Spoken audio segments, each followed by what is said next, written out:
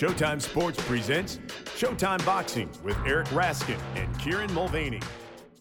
Hello and welcome to another edition of Showtime Boxing with Raskin and Mulvaney, with my co-host Eric Raskin. I am Kieran Mulvaney, and Eric, I have a quick three-part question for you to kick off this week's podcast, if you're up for it.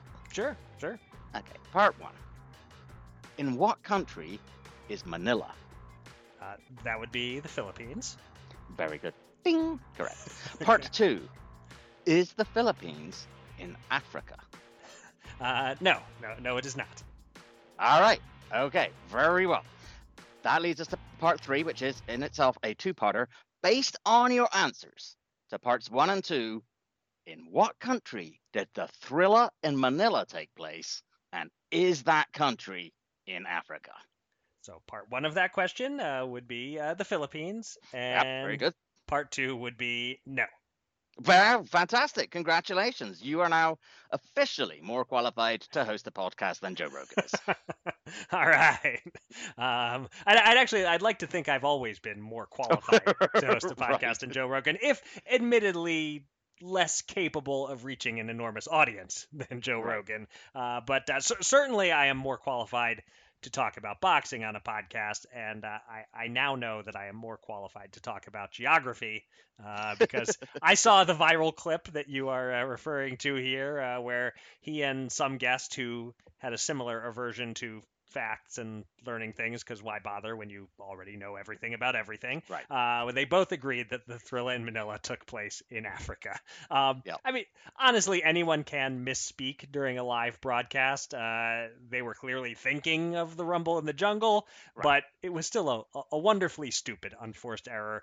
And it does make me wonder if I could make a lot of money betting against Joe Rogan knowing who's buried in Grant's tomb. Yes. And yes, look, to be fair, like you said, you say enough words on podcasts or on broadcasts, some of them are dumb and you have little brain freezes. And with a lot of people, you give them the benefit of the doubt. But it's Joe Rogan. So Yes. no benefit given here. I enjoyed that dramatic pause. All right. Well, coming up on this week's podcast, hopefully there'll be no horrible geographical or other errors for Joe Rogan to mock us over. I will come up with my top 5 list of Terence Crawford and Errol Spence fights as we begin to ramp up our coverage of the upcoming Spence versus Crawford showdown in Las Vegas. And talking of which, Terence Crawford's trainer, Brian Bomac Mcintyre, joins us for an interview.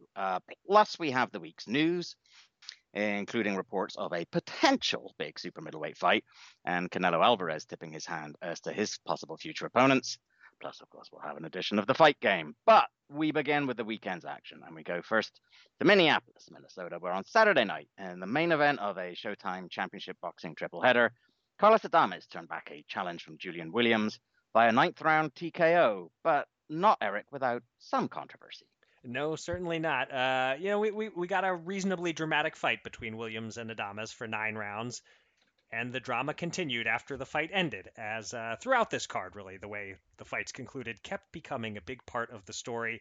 The action swung back and forth a bit early in this one. Adames had a good 2nd round, Williams an excellent 3rd round, until Adames rocked J-Rock badly in the 4th round, and from there, it seemed clear where this was ultimately headed, although I did give Williams a couple of close rounds after that, the 5th and the 8th. But the switch-hitting Adames was relentless, and his body attack was especially ferocious, and in the 9th, he hurt Williams again with a right hook and was starting to tee off when referee Mark Nelson stepped in at 2:45 of the round with J-Rock stumbling but punching back.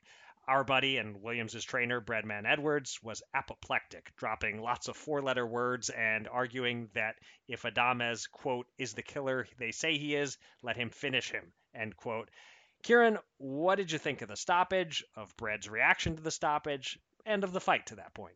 So I get why Breadman was upset with the stoppage. I get why Williams was upset with the stoppage. And if I were in Bread's shoes, I'd probably be going off like that. And if I were J-Rock, I'd want Bread to go off like that. And Bread's correct. This is almost always the kind of stoppage that benefits the A side. I totally understand and empathize with all that.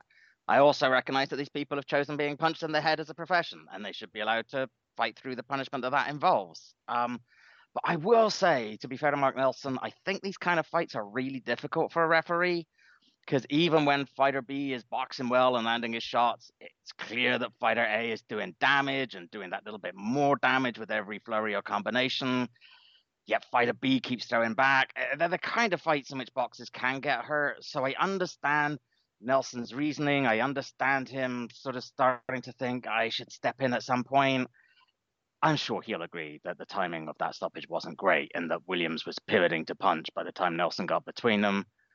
Maybe Williams could have turned it around. I get Brett's argument that if Adames is so, such a tough monster, let him finish him off. But I don't love the stoppage, but I also get it. And I can't be super mad at Mark Nelson for it. Look, I thought J Rock showed a lot more resilience than I expected. I thought he boxed well. He had the faster hands. He had a good game plan. He showed decent defense, good combinations, but resilience is a part of this game too. And Adames was showing more of it than J Rock was. I mean, Williams was visibly wilting each time Adames launched his attacks. And as you said, he was a different proposition after that fourth round battering. I thought Williams showed he still got the skills and ability to be a fringe contender. Adames, on the other hand, may have established himself as the best 160-pounder right now, particularly given that Triple G seems to have lost interest, and Charlo, as we'll talk about later, appears to be on his way up to 168. But I was a smidge underwhelmed at times with Adames. I thought that Williams was the one who showed greater variety and fluidity in his offense, and Adames relied a lot on his power to just bludgeon J Rock into defeat. That said, you mentioned Adames' bodywork, and I like that a very great deal. I don't think there's any question that saps a lot of strength from Williams. And I have a hard time seeing out of the current crop of 160-pounders who does start a favorite against Adames, honestly. But I'm also not completely convinced he's on the path to being a great or even especially notable middleweight champion. But I think of those who are sort of in the running at the moment to take over from Charlo and Triple G, that he's probably a smidge in front of everybody else right now. What do you reckon? Yeah, your thoughts on the stoppage, we are totally aligned. I mean, it can be hard to time a stoppage perfectly. This situation especially, you have a fighter who's been KO'd previously in his career, who tends to get wobbled, but is tough and doesn't go down so easily. And now it's the second extended stretch of punishment in the fight. And even though he's been competitive and he's landed plenty, you haven't seen him hurt the other guy. You may find yourself jumping in at a moment that doesn't quite feel definitive, but you, as the referee, have just kind of seen enough. And that's where I think Mark Nelson was. He's a good ref and has been for a long time. So, yeah, like you, I get why he stopped it. And like you, I get why Breadman and J-Rock hated the stoppage, especially with them feeling like this was a must-win fight for them. Like J-Rock may be done as a title contender if he loses this one. I think Bread went a little far when he kept calling Nelson a piece of shit over and over. He was emotional, of course, but I think even when emotional, you want to stay on the right side of the line of shifting from saying that stoppage is bullshit, that's fine, to saying you are a piece of shit. That was a little much. And, I honestly feel that Nelson saved Williams from unnecessary punishment in a fight where he was somewhere below a 1% chance of winning, probably at that point. He was down by 3, 4, and 8 points on the cards through 8, which the 8 points, 80-72 from Judge Raimundo Perez. That's appalling. That's far worse than the timing of the stoppage. But, the point is Williams was going to need a knockout to win after inevitably losing round 9 in one-sided fashion, 10-9 on all cards, maybe even a 10-8 without going down, that kind of round. So it wasn't going to happen. I don't mind the stoppage, even if the timing felt imperfect. And if this turns out to be Williams' last shot on a big stage, he showed heart and balls and skill in a fight in which he was just a little outgunned.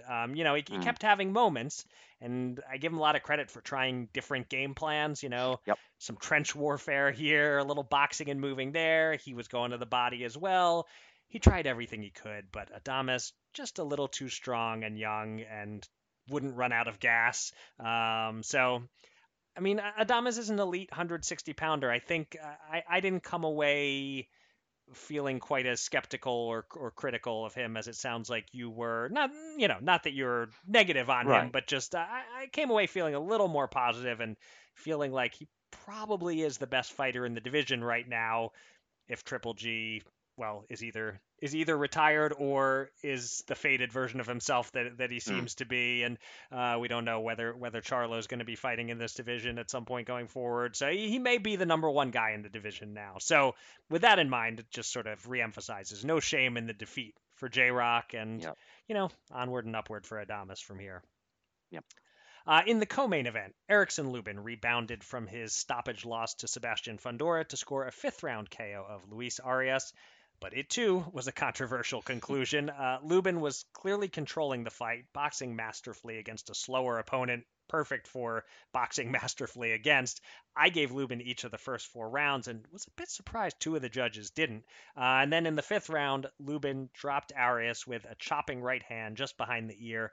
Arias complained to referee Zach Young that the punch had been to the back of the head, and he stood up just after Young counted 9, certainly before he counted 10, or so it seemed. Young deemed otherwise, and Lubin was back in the win column, and Arias, like Breadman would be in the next fight, was apoplectic.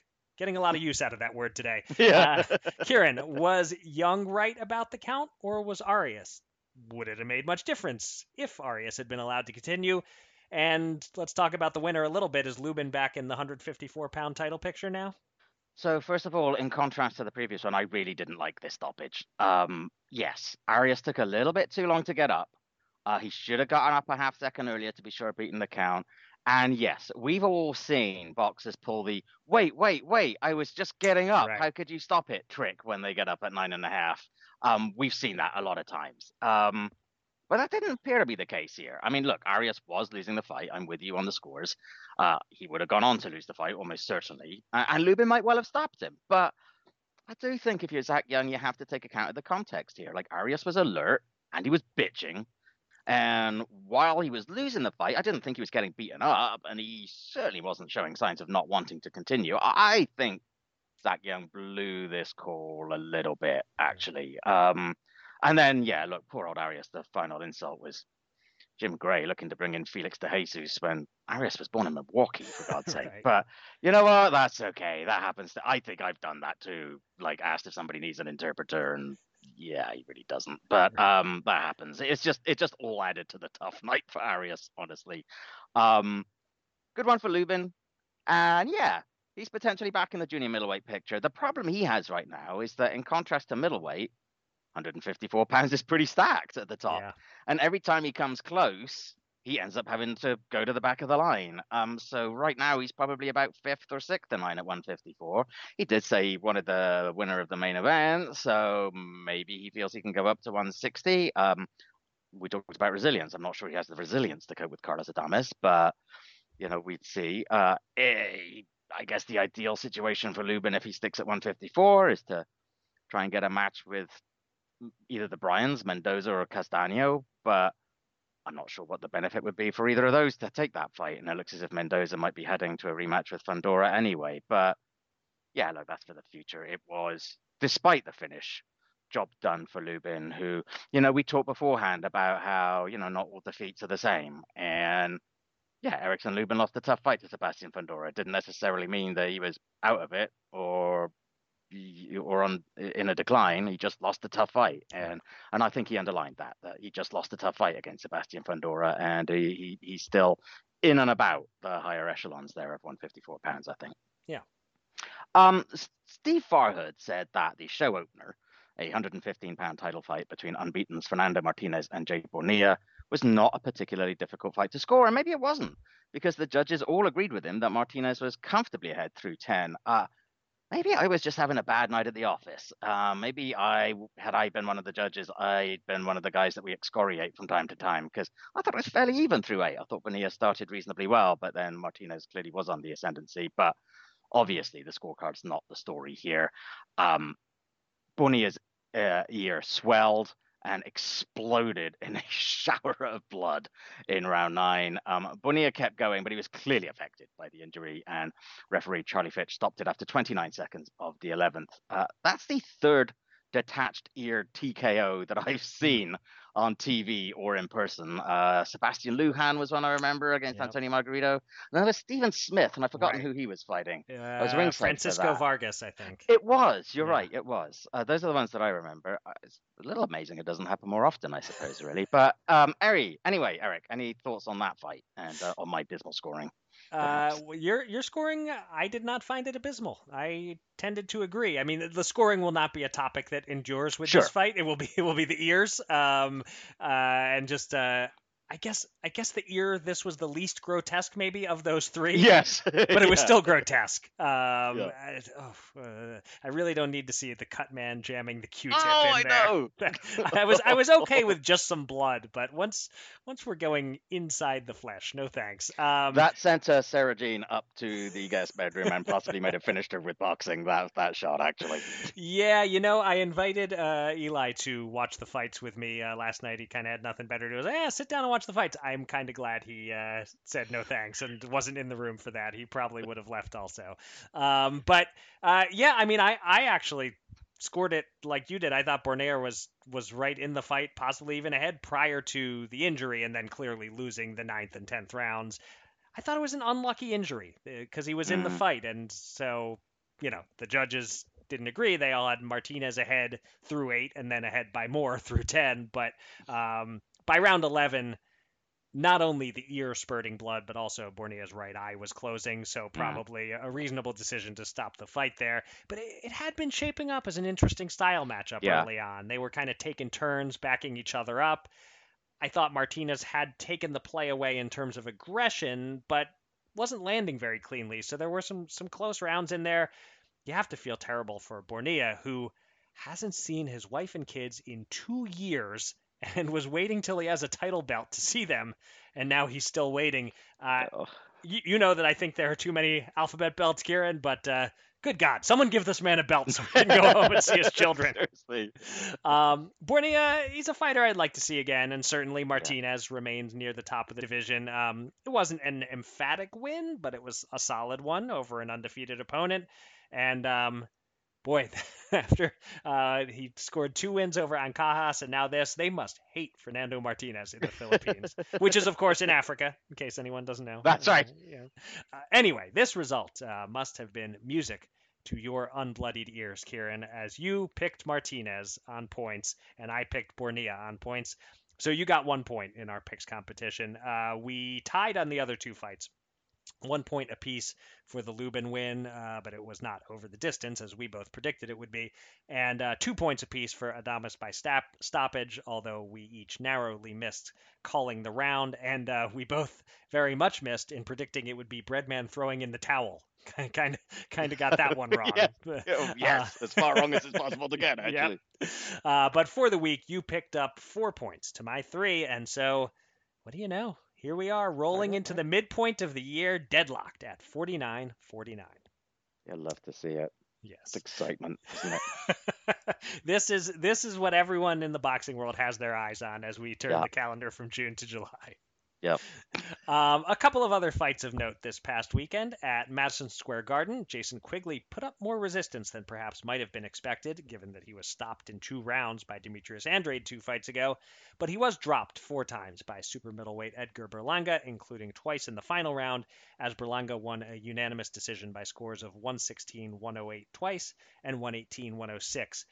It was a fight week to forget for Joshua Franco, as the super flyweight weighed in just shy of 122 pounds for his 115-pound title rematch with Kazuto Ioka, and having gotten a draw in a bout that many felt he won last time out, he was outboxed this time, as Ioka won by scores of 116-112 twice and 115-113.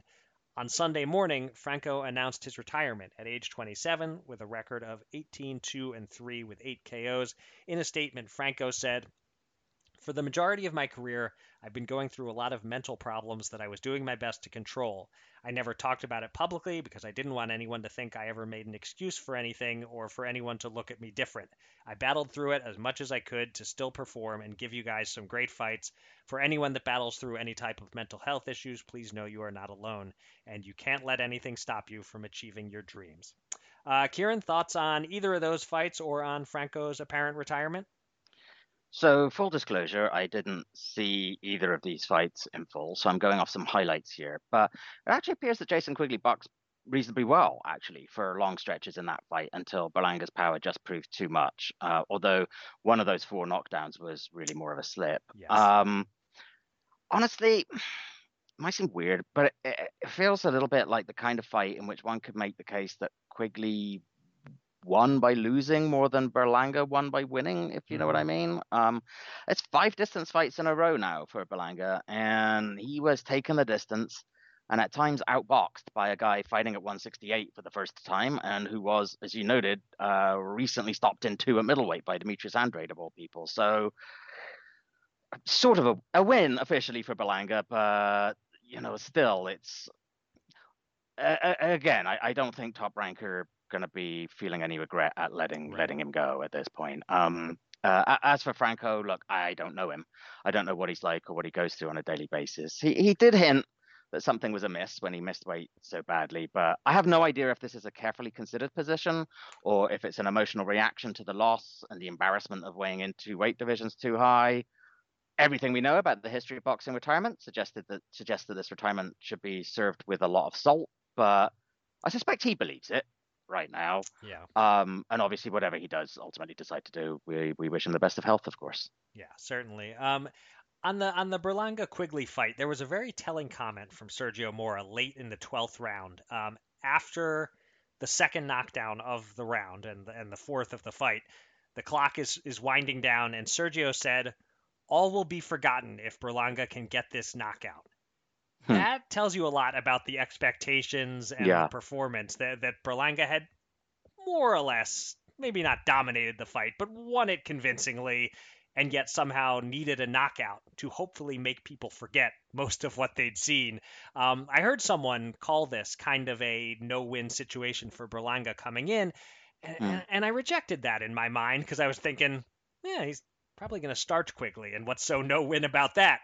But as it turns out, he didn't stop him, and so I guess it was kind of no-win, and it's one more piece of evidence that Berlanga was badly overhyped. That knockout streak, it was fun as hell, but it just set such unrealistic expectations, and we're learning he's not even really that devastating of a puncher, as it turns out. A good puncher against the right opponents that are there to be hit, but nothing crazy from a power department. A lot of guys are going the distance with him now. He's a decent boxer, but he's not on the elite level. There's clearly a reason Top Rank let him walk, and he's fine, but I just don't see this guy getting to the championship level. The skills aren't there, and we will talk about Canelo in the news segment, but I just got to say, please stop with the attempts to position Berlanga as a Canelo opponent. That is a horrific mismatch. Bad things will happen to Berlanga if that fight ever becomes reality. Yeah, agreed. Just a few fights to look forward to next weekend, or next week, I should say. On Thursday, our boy Kurt Scooby takes on veteran Hank Lundy in what's an interesting step up for him. On Saturday, on ESPN, undefeated heavyweight prospect Jared Anderson takes on late replacement veteran Charles Martin. While on ESPN Plus that same day, Franchon Cruz de Zern faces off against Savannah Marshall in a battle of boxers whose only defeats have come to Clarissa Shields. And in Exhibit A of the aforementioned paucity of the middleweight division right now, Esquiva Falcao takes on someone called Vincenzo Galtieri for a belt that Gennady Golovkin couldn't be bothered to defend. Anything float your boat out of all of that, Eric? I really have nothing to say about that last bit, except that this is why you shouldn't blindly recognize alphabet titles. The fighter makes the belt, not the other way around. And nothing against Falcao or Galtieri, but if you call the winner of that fight middleweight world champion, you are part of the problem. The best fight coming up this weekend is undoubtedly Cruz de Zern versus Marshall. Cruz de Zern, I'm seeing her as a plus 280 underdog. That's a really good price. This is, to my eyes, the kind of fight that if it were on neutral turf, I'd call it a true toss-up. Because it's in the UK, I can see Marshall being favored. I'd say maybe plus 150 on Cruz Dezern would be a fair price. So I will definitely be putting a pizza on her at plus 280. And by the way, if she wins, she will have fully earned a rematch with Shields, and that becomes the most marketable fight for Claressa. Anderson against Martin, I guess that's fine for a late replacement. Martin has a little bit of a name. Big Baby will benefit from adding that name to his record, but I expect it'll be easy and quick. I'm waiting to see odds on that, but I will figure to jump on Anderson by KO in the first 3 rounds if the price there looks decent. And Scooby against Lundy. Yeah, a step up of sorts, although I don't think Hank Lundy has much left. Yeah. It may prove easy for Scooby, but, kind of like Jared Anderson, he gets to put a veteran's name on his record. Yeah. But certainly, this is the weakest weekend of boxing that we have to look forward to in July. It gets outstanding after this coming weekend. This one, Cruz Dezern against Marshall. That's the only fight that really moves the needle for me. That's all right. We get a chance to take a breath before it all gets crazy, as the youth say. Indeed. Possibly. All right. Well, no, they definitely do say that. I have children. Oh, they do? They say it gets crazy Nice. all the time. Yes. I know stuff. Yeah. All right, Kieran, let's get crazy here. Are you ready to play the fight game? Ready as ever, so no. All right. I feel like we kind of need a ring announcer catchphrase to start introducing it. We certainly don't want to get sued by saying, let's get ready to play the fight game or anything like that. We're not going that route. Maybe we can get Jimmy Lennon to record himself saying, it's the fight game. That would be pretty cool. Might do that if for he us. would do that, yeah. Or we could make up some absolute nonsense about 4 corners of the globe or something horrible. But first choice would be to see if we can get Jimmy to record a bumper for us. Yeah. Let's endeavor to do that. Yeah. We'll ask him in Vegas. Yes, that'll be the plan.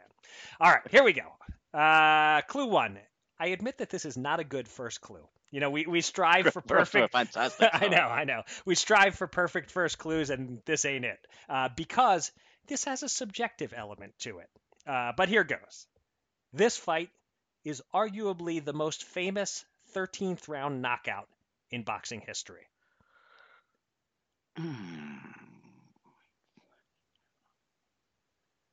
Kieran spins through his mental Rolodex, thinking of famous 13th round knockouts. Yeah.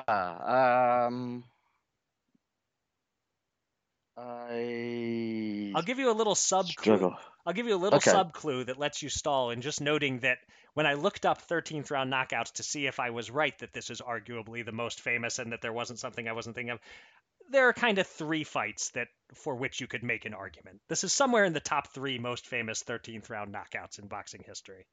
Was it like Marciano Walcott? Wasn't that a late? I don't know if that was 13th, but that was late. That was indeed 13th. That is not this fight, but that is one of the ones that you could make an argument against. I'm glad you guessed wrong so that we get to move on to the next clue. But wow, he says rapidly moving along. Well, you don't get multiple guesses per clue. Fair enough. There are rules, Kieran. But no, that is one of the 3 that you could make a case for. This is not that. Okay. Clue 2 will give you a pretty good sense of the era. This fight took place on June 18th. I will not specify the year, but it was on June 18th. The winner's previous fight was on May 23rd, just 26 days earlier. The loser's previous fight was on May 26th, just 23 days earlier. All right. So we're talking Henry Armstrong territory here. Is it Henry Armstrong?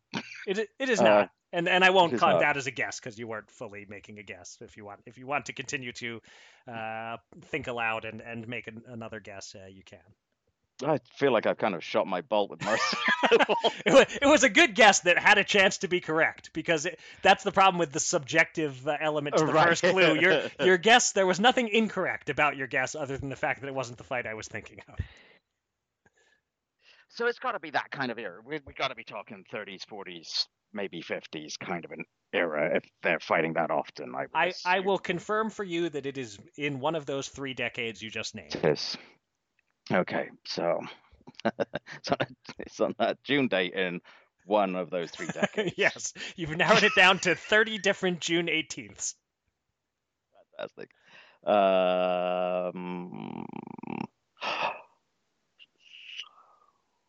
What about Robinson Maxim? Was that a 13th round stoppage, or was that later? I think that was 14.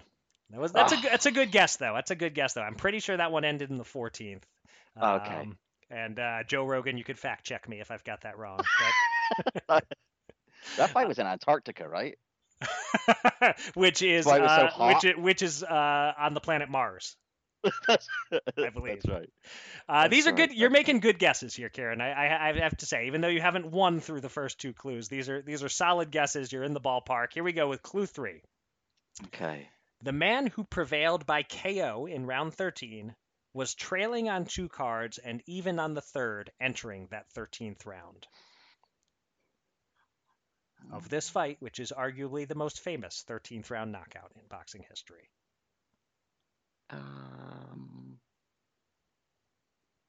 Dempsey Tunney, was that a 13th round? No, because I think both of those fights went the distance, didn't they? Anyway, I think Dempsey. Yeah, definitely the long Right, count fight was a yes, 10-round decision. yeah, I don't remember yeah, how many rounds yeah. the first one, but they might have both been 10-round decisions. All right, your brain is not quite focusing in, but I think clue 4 may get you over the Okay. line. Here we go. We'll see. Clue 5 will definitely get you there, but I think clue 4, I like your chances. Okay. The winner successfully defended his title against an opponent he officially outweighed by 25.5 pounds. Oh. So you probably know what weight class this would have been in. Featherweight. Right? A 126-pound man against a 101.5 pound man. Yes. Good. You're doing well. So here's what we have so far. It's a 13th round knockout and a very famous fight. right. It's a heavyweight fight. Yes, I will confirm. It is a heavyweight fight, and I did say defended his title, so a heavyweight title fight. In the 30s, 40s, or 50s, and the guy who won was trailing on 2 cards and even on the third. Oh, was it Max Schmeling? It was not. The it was such a first fight with definitive Joe Louis? that I was such a definitive that I was sure you had it. But no, it is not. So Schmeling Lewis Schmeling won. Lewis won, I was wondering. Yeah, Schmeling Lewis won was KO 12, I do believe. So you're dancing Man, right around I'm that close, 13th man. round. You are. Wow. I'm trying to think if there's anything else I can say before we go right to clue 5 and then and just fully give it away to you. Here's what I will say before we go to clue 5. You just named one of the 2 fighters, but not the right opponent. Okay. So I'm going to guess that it's Joe Louis is the one rather than Max Schmeling. That is correct. It is a Joe Louis fight. Okay. And he won. He defended his title successfully. He did. Yes. He agreed. Okay. Against a man he outweighed by 25.5 pounds. Yeah, that's actually not helping me. That's kind of throwing me I'm like, who am I not thinking of here, or who? So it's really famous. Mm-hmm. This is the Kieran loses credibility with the hardcores episode of Exactly. Showtime Boxing with Raskin and Mulvaney, sadly. So it isn't Joe Louis against Jersey Joe Walcott, is it? It is not. No. It is not. So I can go to clue 5. No. He really doesn't want to go to clue 5. Did he fight him a couple times? He did. This was the first of 2 fights between these men. Is it Billy Conn? Yes, there it is. Yes, the famous crap. Joe Louis KO 13 Billy Conn on June 18th, 1941. The 5th clue was going to be this fight took place at the Polo Grounds in New York. No, not in Pittsburgh, kid. And it ended with 2 right-hand bombs. So had you not known Billy Conn was the Pittsburgh Kid, I suppose this was a chance for even clue 5 to not do it. But yeah, your brain just wasn't going to that fight. But so close. Right. Yeah. When you said Marciano Walcott, I was like, okay, he's right in the ballpark. He's gonna get this. Because the other one that you could make a case as the most famous KO 13 is Larry Holmes and Jerry Cooney was a KO 13. Oh, was it? Yeah, yeah, absolutely. You could put that up there. So Yes. that'd be a good debate for a historian. Which of those three fights would you say is the most famous of the three fights? I think they're all around the same level, kind of. They're all major heavyweight title fights that were memorable for one reason or another. But Yeah. You know what? Even though it took me four and, well, let's say 4.5, I was gonna I'm go like actually four not and three unhappy. quarters. Yeah, I'm not unhappy with my effort there, actually. You got off to a great start. Your guesses on clues 1 and 2 were both impressive, and then you petered out. As Breadman might say, you shot your load.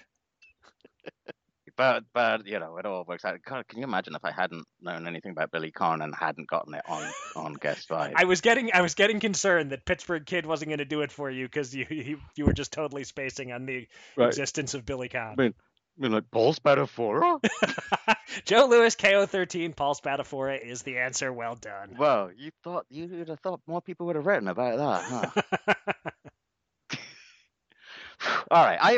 Honestly, I feel like, there are good losses and bad hmm wins. hmm I'm gonna take that as a good, whatever we call a 4.5 guess win. It was rough, but I feel okay with my effort there, You, actually. I'm to put it in boxing terms, you came out slugging and you landed some real haymakers early on, but they didn't quite finish the guy off, and then you got clipped, and you were just holding on to get to the final bell from there. but I made it. But you made it. Yeah, Yes. yeah, the other guy got cut or something. His ear exploded, and His you ear exploded. go There you go out go. with your hand raised. There you go. Yeah, we always come back to the same point. So here we go. All right. Let's move on to this week's news, shall we? Not very many items, but some notable ones. And our main event concerns the man who, if no longer the pound for pound number one, is still the biggest star in the sport, Canelo Alvarez. He announced on social media that he signed a 3-fight deal with PBC beginning in September. ESPN Mexico, and then indeed also our friend Dan Rafael from ESPN has subsequently reported that the deal is worth about $100 million and will begin with a meeting with Jamal Charlo. Eric, that presumably means that Canelo will be returning to Showtime pay-per-view. So first of all, how excited are you to have the sport's biggest star back on our side of the street? And secondly, given our sense that we've talked about a couple of times lately that Canelo might not be quite the force he was, will this be his last big deal? Or maybe even his last deal, period? So, our bosses at Showtime are loath to confirm anything until it's Sure. officially official. So even we, despite working for Showtime, can't Yeah. say that it's Canelo versus Charlo on Showtime pay-per-view, but unofficially, clearly, the plan is to finalize Canelo versus Charlo, and it'll be on Showtime pay-per-view. They're talking about September 16th. It's a first-rate fight. There were some good options for Canelo and some less good options for Canelo. This to me is undoubtedly one of the good ones. How excited am I to have Canelo back on the Showtime PBC side? Of course, it's good news. It increases the likelihood we'll be at the fight. It means more money rolling in at Showtime via the boxing program, which means any rumors of the death of Showtime boxing anytime soon become increasingly Yeah. likely to prove totally false. I have to credit Canelo. He has done a masterful job of moving back and forth across the street He without burning has. any bridges. That's tough Yeah. to do. Yeah. He's in the catbird seat. He gets to choose who he fights and when. He calls the shots. So he's taking advantage of that position to maximize his earnings and opportunities, but he's doing so while remaining in the good graces of whichever side is temporarily losing the Canelo sweepstakes. Will this be his last big deal, or possibly even his last deal period? So let's see. He's 32, turns 33 next month, so he'll be 33 when he fights in September, and then assuming a May fight and a September fight Mm. in 2024, yeah, it's possible he'll go like January and May, but let's guess May and September. He's 34 when this 3-fight deal ends, unless something goes horribly wrong. He gets brutally knocked out in one of these Mm. fights, or he loses 2 fights in a row and looks like he Mm. just doesn't have it anymore. Unless something like that happens, I would guess this is not his final deal. And, any deal he has going forward after this is a major deal, Mm. unless that situation I just described happens where he looks shot 3 fights from now. So I'm going to guess he has more than 3 fights left and has at least one more major deal after this. But the question is valid. We're hitting that territory where the finish line could be coming into frame. Now, let me ask you something. If Charlo is indeed the next opponent, as seems almost certain to be the case, who do you think are most likely to be his subsequent foes in this 3-fight deal? And does this deal mean that I have to give up on my dream of what once was the number 1 fight I wanted to see in the entire sport, Canelo versus Beterbiev, becoming reality? So my first thought on this was that it's at least a dream deferred. But then I thought, well, I'm not necessarily sure that it makes that much difference because look, better Top Rank promote Beterbiev, and there's no love lost between Top Rank and Matchroom. They don't particularly want to work together. So I'm not sure that it's any less likely now than it was before, actually, Canelo Beterbiev. That said, if Charlo is indeed next up, and look, first of all, there's absolutely no guarantee that Canelo wins that one at all. Right. But if he does, well, we'll be talking in a bit about the prospect of David Benavidez against David Morrell. If that does come off, and if Canelo does get past Charlo, then surely him against the winner of Benavidez Morrell would have to be next. And if Benavidez Morrell don't meet, then surely Benavidez or Morrell would probably have to be next. And I don't know that Canelo emerges from that sequence of fights 2-0. Right. But if he does, then I can see a Beterbiev fight. Or perhaps he'll attempt again to scratch that itch and make that Bivol rematch. So maybe in 15 months or so, we'll see it. But I think a lot depends. I think there's going to be a lot of moving parts, and a lot is going to depend on how Canelo looks and on how he feels. It's not just his age. He's got a lot. He's got a lot of fights under his belt, and he's put on a lot of weight over the years, and he's fought a lot of tough guys, and he's had knee injuries. He might just be like, oh, even if he comes out of it 2-0, he might feel the next 2 fights 2-0. He might feel, I don't know, man, maybe just a nice little goodbye fight in Mexico, and we'll take it from there. So it's hard to say. But if it is Charlo, at the moment, you'd have to think that Benavidez or Morrell would be fight number 2. Right. And then we'll see after that. Right. Or possibly fight number 3 with a less mega type of fight in between or something like that. But sure. Certainly, the Benavidez or Morrell is certainly on the radar, I would think, within this deal. While we're on the subject of mega fights, Showtime has announced the pay-per-view undercard for the July 29th Crawford-Spence clash. The co-main event features Isaac Pitbull Cruz against Giovanni Cabrera in a lightweight title eliminator. The other bouts see undefeated welterweight Jesus Ramos against Sergio Garcia and unbeaten heavyweight Gurgen Hovhannisyan against Victor Faust. And the whole pay-per-view starts at, get this, 8 p.m. Eastern. Thank you, Stephen Espinoza, from me and from my entire army of washed narcoleptics. Kieran, we've touched on a couple of these fights previously when they were in the rumor stage, but what are your thoughts on the card as a whole now that it's been confirmed?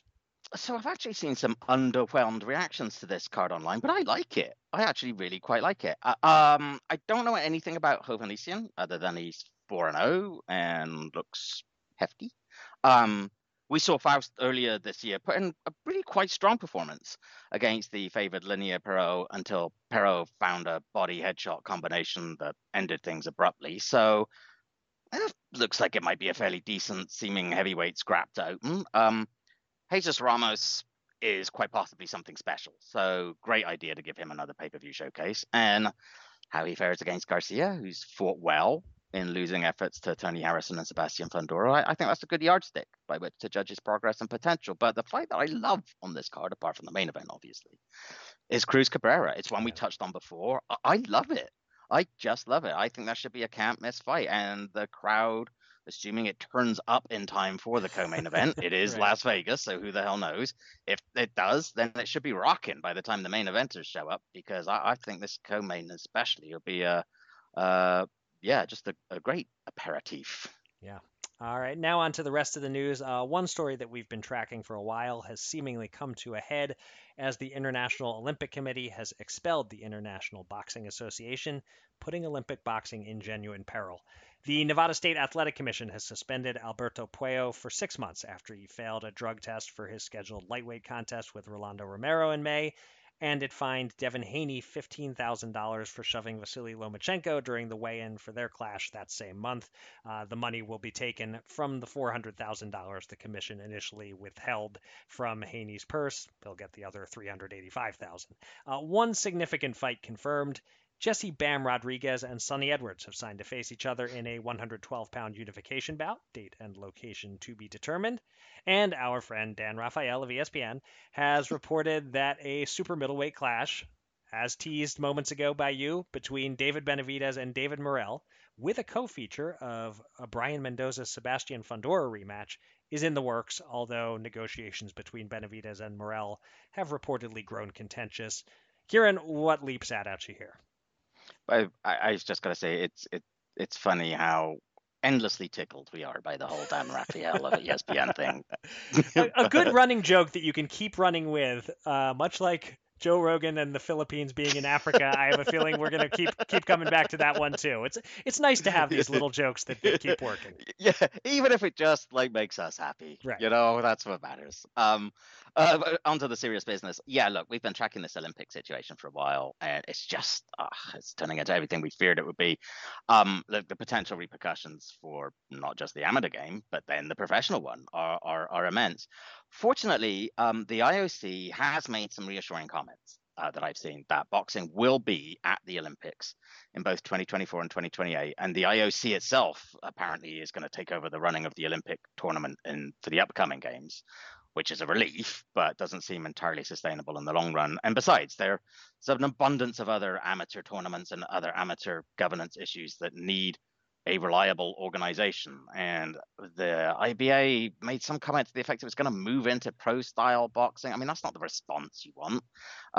It's just a mess. We reported a few weeks back that some national amateur bodies are looking to create an alternative to the IBA, and that or something like it can't happen soon enough. I mean, God, amateur boxing makes professional boxing look like a bake sale run by Mother Teresa at the moment. It's just what a horribly embarrassing situation. It's just terrible, and amateur boxers deserve better. So I really hope that gets resolved. Bam Rodriguez, Sonny Edwards, that's a terrific matchup. And Benavidez Morrell, should it happen, is salivation worthy. That's really one of my favorite fights to be made right now. But as you sort of alluded to, there's talk, including from the Morrell side, that negotiations are getting hung up. Morrell's side is claiming that Benavidez is looking to swerve that matchup and take on Jaime Munguia instead. And what a letdown that would be if indeed Benavidez did turn to Jaime Munguia when the opportunity to fight David Morrell was there on the table. We will have to see how that evolves. Benavidez is happy to accuse Canelo of ducking him. He doesn't particularly want to be in a position where he's being called out for ducking David Morrell. Yeah, I hope that one does get done. The word is that Benavidez Morrell would be on pay-per-view, which, it's kind of borderline in that you'd ideally like to see that fight reach a wider audience. But Benavidez has turned into an attraction, so I get why it would land on pay-per-view. And I'll say that it becomes a lot easier to accept paying for when you get a co-feature like Mendoza Fundora 2, which is, a Showtime Championship Boxing main event caliber kind of fight. So it's a very strong potential card, and the second half of 2023 really could be amazing for boxing fans, even better than the first half, which has been really damn good in its own right. I was listening to our friends on Morning Combat the other day, and even Luke Thomas admitted he's enjoying boxing more than MMA right now. So suck it MMA, suck it Rogan. But seriously, if boxing's powers that be would consistently make all the best fights, there'd be a lot of Luke Thomases out there just loving the shit out of our ridiculous little sport. You know what I hope? I hope we get to go back on Morning Combat and we start by saying, suck it, MMA. And we thought the comments were harsh last time. Can we stand up and do the crotch chop move as we say that? it's like, you imagine what they'd say about that old dinosaur doing the crotch chop Right, move. especially when we both throw our backs out crotch chopping on live streaming. Exactly. And also, probably also that's considered like some kind of OG wrestling move now, actually. That's, the whole Degeneration X crotch chop. It's Right. like, it's like practically Bruno Sammartino that stuff. we're showing our age by doing it. Yes. Yeah, but I don't know. I feel like the crotch chop has remained in style, kind of. Did you ever think you would say those words in that sequence? No, I did not. But here we are, and Here we as are established, we both know what the youngs are into, and Yes, we do. crotch chopping not going out of style. We would know. Yep. Once again, kind of an analysis you don't get on any other boxing podcast. All right. Time for this week's top 5 list. Following the official announcement that Errol Spence and Terence Crawford will meet for all the welterweight marbles on July 29th, last week, Eric tasked me with coming up with the top 5 combined best Spence and Crawford performances. I was able to keep this fairly balanced. I had 3 for one man, 2 for the other. Okay. But I will say it's one assignment where it's easier to come up with a long list of honorable mentions than the top 5. I look, both these guys are going into the Hall of Fame, whatever happens in 5 weeks, but both their resumes contain a lot of pretty good performances against pretty good opponents rather than necessarily standout wins against top-class foes. But even so, we have a list.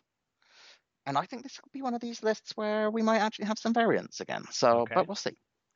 All right. Number 5. March 30th, 2013, my 45th birthday, for what it's worth. Mandalay Bay in Las Vegas. I've got Crawford unanimous decision over Bradis Prescott. And this is probably a surprise choice and a fight that possibly a lot of folks have forgotten. It was my first time seeing Crawford live. I was ringside for this one, which was on the Rios Alvarado 2 card. The reason that I picked it is that the then 19-0 Crawford had been mostly campaigning at lightweight, although also at 140 pounds, when he was given an opportunity at just 2 weeks' notice to take on Colombian puncher Prescott. And Prescott was probably favored going into this. Crawford bet on himself, as we like boxers to do. After a slowish start, he dominated the still dangerous veteran to win a wide unanimous decision. Look, it wasn't the most aesthetically pleasing of contests. The crowd booed on and off, and it would take a little while before Crawford shed the label that he had at this point of being a fairly boring fighter. But this was the fight to me that established definitively that Crawford was not only a genuine talent of real ability, but was somebody who was willing to bet on himself, to be, to do, as Brian Campbell likes to say, to dare to be great. And so that's why I put this as number 5. Interesting. Yeah, that is a surprise. I didn't see that one coming. I didn't even really stop to think about it as an honorable mention. And I guess it's a sign of how one's memories can play tricks in that I looked at that on his resume and my memory told me, fairly simple mismatch. I'm sure Crawford was a big favorite going in kind of deal, but I may be entirely remembering it wrong, and that at the time, either, as you said, Prescott was favored, or at least it was viewed as kind of a risky toss-up kind of fight. And it's just because they went in such different directions afterwards. Right, one became like a pound for pound, arguably number 1, and the other never really got back to that level. That one looks back and says, "Oh, that was an easy win for Crawford." But I could be totally forgetting what a challenge that was viewed at the time. All right. My number 4, March 16th, 2019, Arlington, Texas, Errol Spence, unanimous decision over 12, Mikey Garcia. There are caveats here. Garcia was moving way up in weight. His previous bout had been at lightweight, although he had held a belt at 140 pounds and had a few fights at 140 before that. And Spence took some criticism as well, I think including from us, as well as praise for not really showing a killer instinct, being content to go through the gears round after round and pile up points. But Garcia was undefeated. He was a top pound for pounder. And he was the one who made the fight because he claimed that he'd seen something in Spence that he could exploit. But Spence, admittedly the longer, larger man, kept him at the end of a stiff jab all night and completely nullified and dominated a man regarded as a master boxer. Plus, if I recall correctly, this was Spence's first pay-per-view main event, and he did use the platform to showcase his world-class skills as a boxer. And this was when he really announced himself, I think, as a real genuine talent. Our lists are indeed diverging quite a bit because this one didn't crack even my honorable mentions either. Kind of for the sort of devil's advocate type reason you were laying out there, that Garcia was moving up in weight and was pretty far undersized, and because Spence didn't really ever go for it fully against him, he was content to just jab and easily outbox him. So I consider this kind of a fine win for Spence against a good name, but not one of his signature victories. Yeah, what was interesting? Like, at first, I didn't have it. Like, I thought about it, and at first I didn't have it on my list at all, and then I moved it to honorable mentions, and then sort of at the last minute, I kind of put it in there in the top 5. But anyway, there we go. Number 3, June 28th, 2014, Omaha, Nebraska. Terence Crawford, TKO 9, Yuriorkis Gamboa. And yes, look, I know it's another case of a larger man beating up on the smaller one, but this was the fight and the fight week that I think catapulted Crawford towards stardom. It was a homecoming to Omaha. The atmosphere was insane. The fight was tremendous fun as Gamboa unloaded his full bag of tricks, did everything he could to make the fight competitive until Crawford just beat him down. Gamboa, who, let's we forget, was unbeaten at this stage, went down 4 times in all before the referee waved it off. Cue bedlam and joy in the arena, and a drunken celebration in the hotel lobby, mostly by Crawford's mother. All right, we finally have a fight that it appears in both of our lists. This was my number 5, so we're in the ballpark here. Yeah, just certainly in terms of most entertaining and memorable fights that either of these guys have had, this is near the very top, if not even perhaps number 1. Just a great fight and a breakthrough win in terms of Crawford getting recognition. My number 2, November 20th, 2021, Las Vegas. Terence Crawford, KO 10, Sean Porter. Porter had come up short against the best before, but he'd also come out victorious against some of the best before. But his losses have been competitive. 115, 113 across the board to Keith Thurman. Majority decision loss to Kell Brooks. Split decision to Spence. And he was competitive in spots here too, giving Crawford all the trouble he could handle in that usual frenetic fashion of his. But Crawford adjusted and adapted, and then he went to work. And told in the corner incorrectly before the 10th round that he was behind on the scorecards, he just marched out and dropped Porter twice, prompting Kenny Porter to throw in the towel and then throw his son under the bus afterwards. Yes. Porter promptly retired from the sport, and this was the only stoppage loss on his record. Yeah, this is actually my number 1. Okay. So now it's kind of interesting because you did reveal that you have 3 of one and 2 of another. Yes. So now I know your number 1 must be a Spence fight, and I had a Crawford KO 9, Gamboa at 5, Crawford KO 10, Porter at 1, and I have 3 Spence fights in between. So which of those 3 will it be? I do not know. I guess I'm about to find out. It is April 16th, 2022. TKO 10 or Dennis Ugas. Mm-hmm. Look, I've always favored Crawford against Spence, and I continue to do so. But damn, and we talked about this at the time, this was the fight that gave me my first real doubts. Ugas was on a high after retiring Manny Pacquiao. Spence just brutalized him. I mean, he just beat him up, and Ugas is a tough guy. He swelled up Ugas, closed his eye until the ringside physician told referee Lawrence Cole to stop the contest. I think this was a real statement win.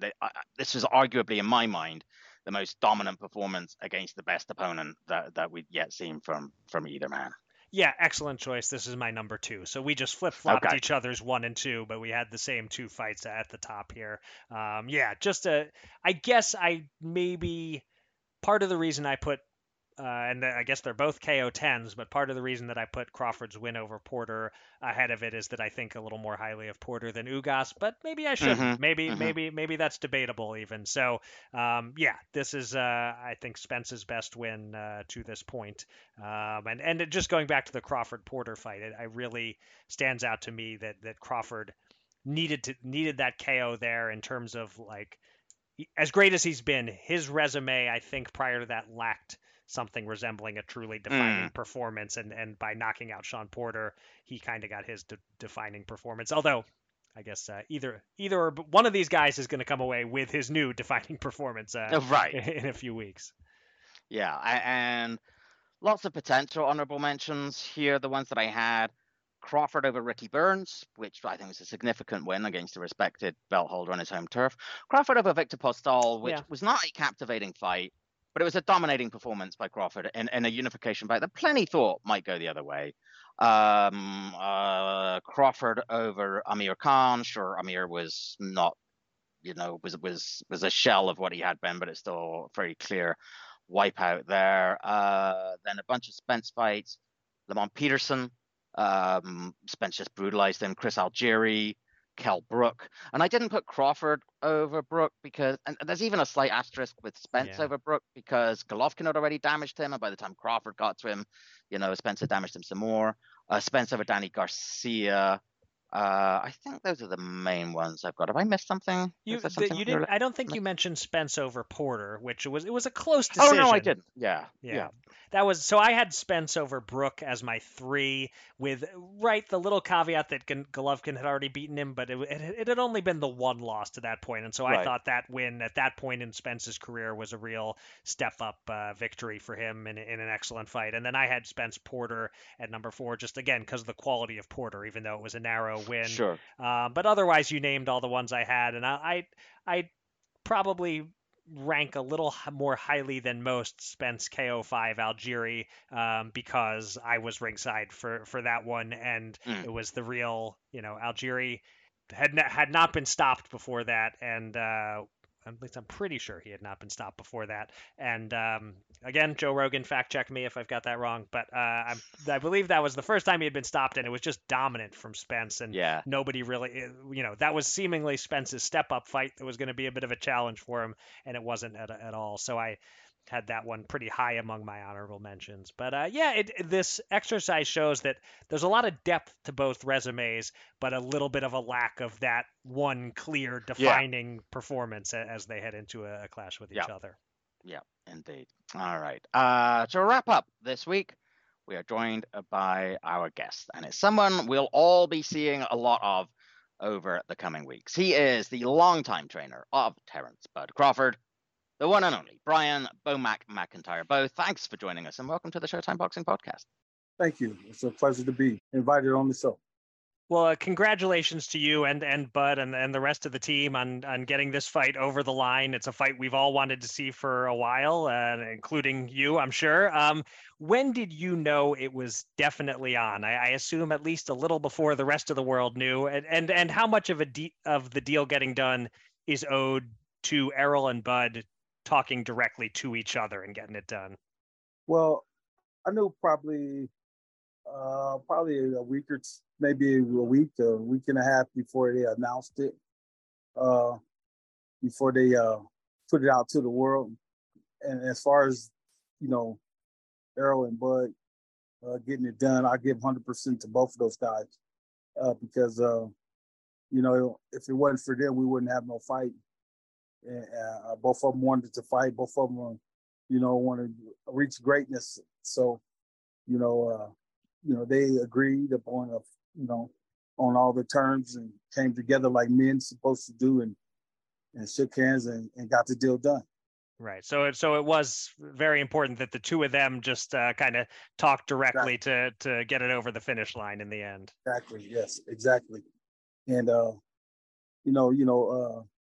they had a couple conversations on a few things, that needed to be ironed out, the last couple, just like the last little 2 or 3 things, that was kind of holding it up for a couple of weeks. And Bud called Errol and Errol called Bud and they talked it out. And once they both agreed upon it, it went back to the lawyers and lawyers got it done. So it's been 9 years now since Bud won his first world title belt. He's held one or more ever since. He's almost certainly already a first ballot Hall of Famer. But do you feel that this is going to be the defining matchup, the one by which he'll be judged by posterity? And what's the mood in your camp about this fight, if that is how you feel? Are you approaching it any differently? Are you feeling any differently about this than any other previous fights? Well, the mood in the camp is everybody's pretty good. Everybody happy. We talk about the fight daily. We make adjustments in camp. We got the kids up here. Got a few boxers from the gym up here. brought in a couple extra coaches for it to help out, because we got it's 4 extra fighters. Got 2 fighting on the card, and then you got 1 more that's fighting a week before, and then you got 2 fighting 2 weeks before the fight. So, we constantly busy. The camp is constantly busy. I have to spread the workouts out to, one group come in this time, the other group come in that time. So, everybody getting along, good sparring is going on, and it's just another one of those great camps that we have as we approach the fight. Do you agree that this is his legacy fight, like more than everything that's gone before? This is the fight that he'll be remembered for? I really do believe that this fight will be his legacy fight. We'll put the icing on the cake. We'll stop all non-believers, and then give all believers the reassurance that he is the pound-for-pound best fighter in the world. Just by, sticking to his guns, putting his foot on the pedal, getting the fight done. Bud ain't never really been that vocal type of person. But when you look at the last, the press tour, I was kind of shocked myself, some of the things that he was saying. So, but he's been saying that all along. He's just letting the world know now that he really means business. So, if you want to reach greatness, you must do things out the ordinary to get to that point. And I know, from my heart that he's doing everything possible to get to that point. So Bud is the very slight betting favorite in this fight, looking at how the sports books have it. And I think the consensus opinion is that he has more versatility and more adaptability than Errol Spence. Do you agree with that assessment? And if so, is that Bud's biggest advantage in this fight? Well, I believe why Bud got the biggest, the betting favorite is because to be honest with you, how I feel is like, because, real boxing analysts know that Bud is the better fighter. And as you said, he's, he can switch up and go many different ways. He can take the fight different ways. He can press you, can fight you back, fight you side to side. So, but the real boxing fans and the betting people that puts these bets together, they listening to, the word on the curve, as they say, that Bud is the better fighter. What would you say about Errol Spence most concerns you? What is maybe his greatest strength, or just the weapon he brings to the table that gives you the most concern for this fight? Well, his will and his determination, just his fight style itself. Like Derek James said in the at the press tour, they grinders. They hard workers. They like to grind you down and stop you in the later rounds, and it really don't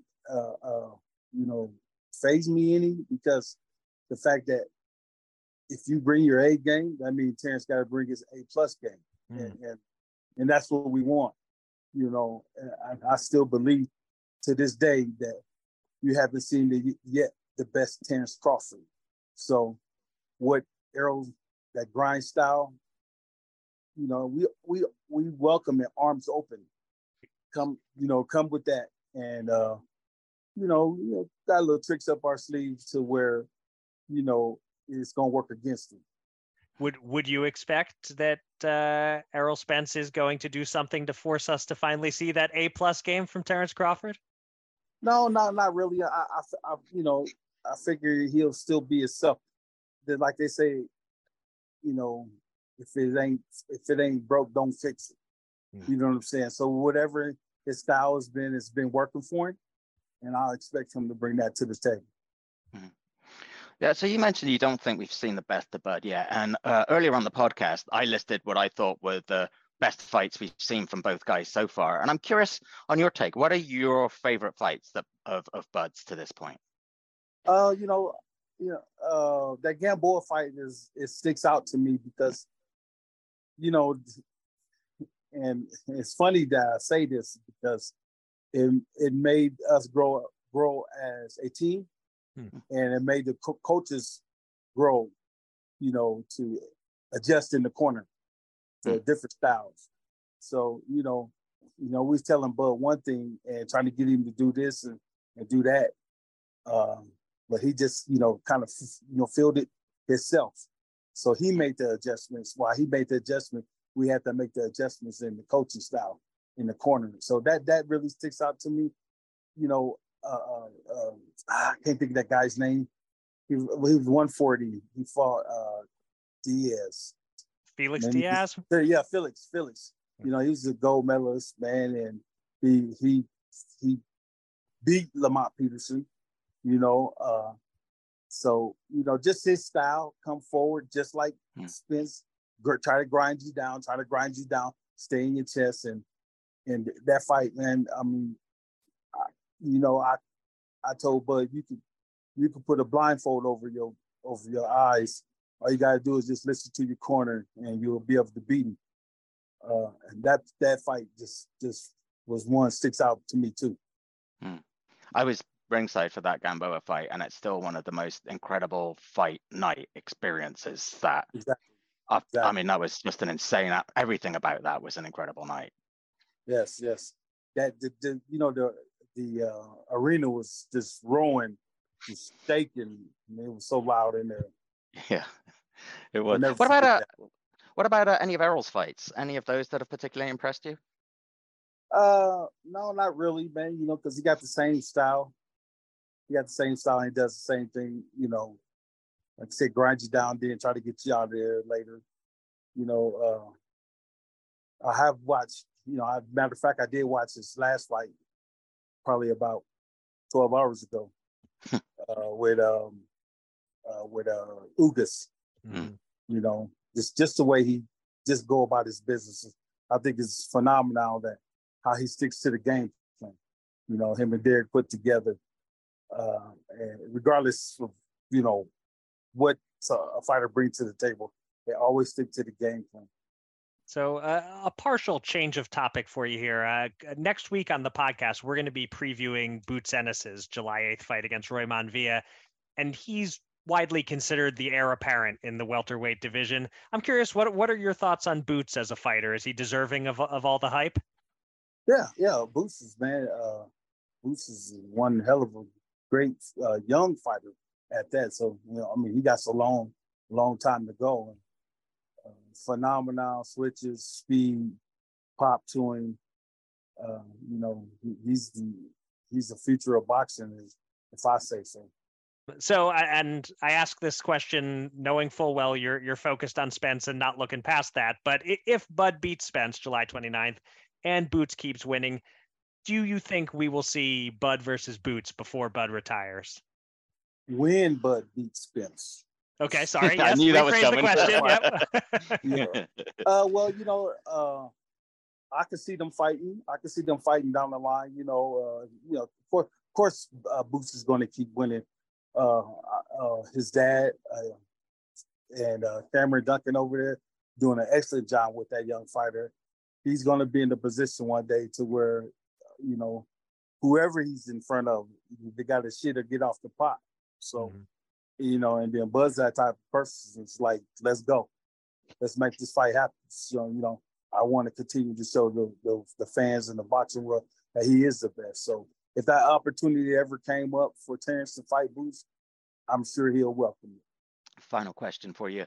How much longer can Bud keep doing this? I mean, and how much longer would you want him to? Is he one of those guys who's so skilled and doesn't take damage, doesn't have wear and tear, that you could still see him fighting at an elite level at 40, or don't you think that's going to happen? Well, me personally, I'm going to back him 100% for his career, because I know here on out, Bud wants to accomplish things in boxing that people, other fighters have never accomplished, and move forward and continues to be great. So, again, I'm going to back you, but if he starts slipping a little bit, then you pull your fighter to the side and y'all have that conversation. But I can't see having that conversation with Bud, not in the next year, maybe 2.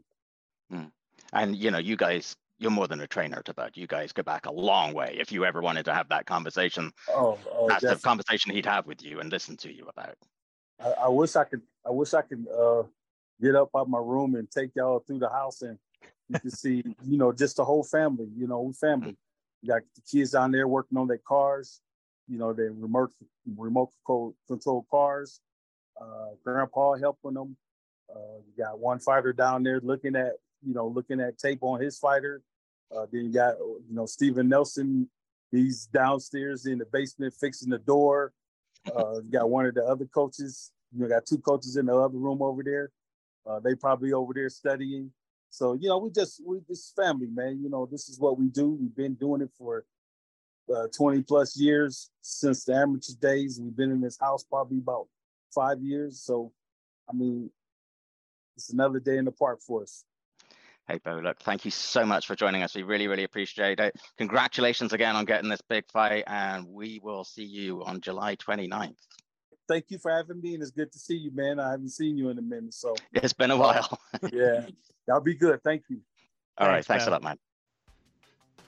Many thanks to Bo Mack for joining us, and thanks to everyone for listening to this latest episode of Showtime Boxing with Raskin and Mulvaney. We will be back next week as we look ahead, among other things, to the return of Boots Ennis. Until then, be safe, be kind, and be well.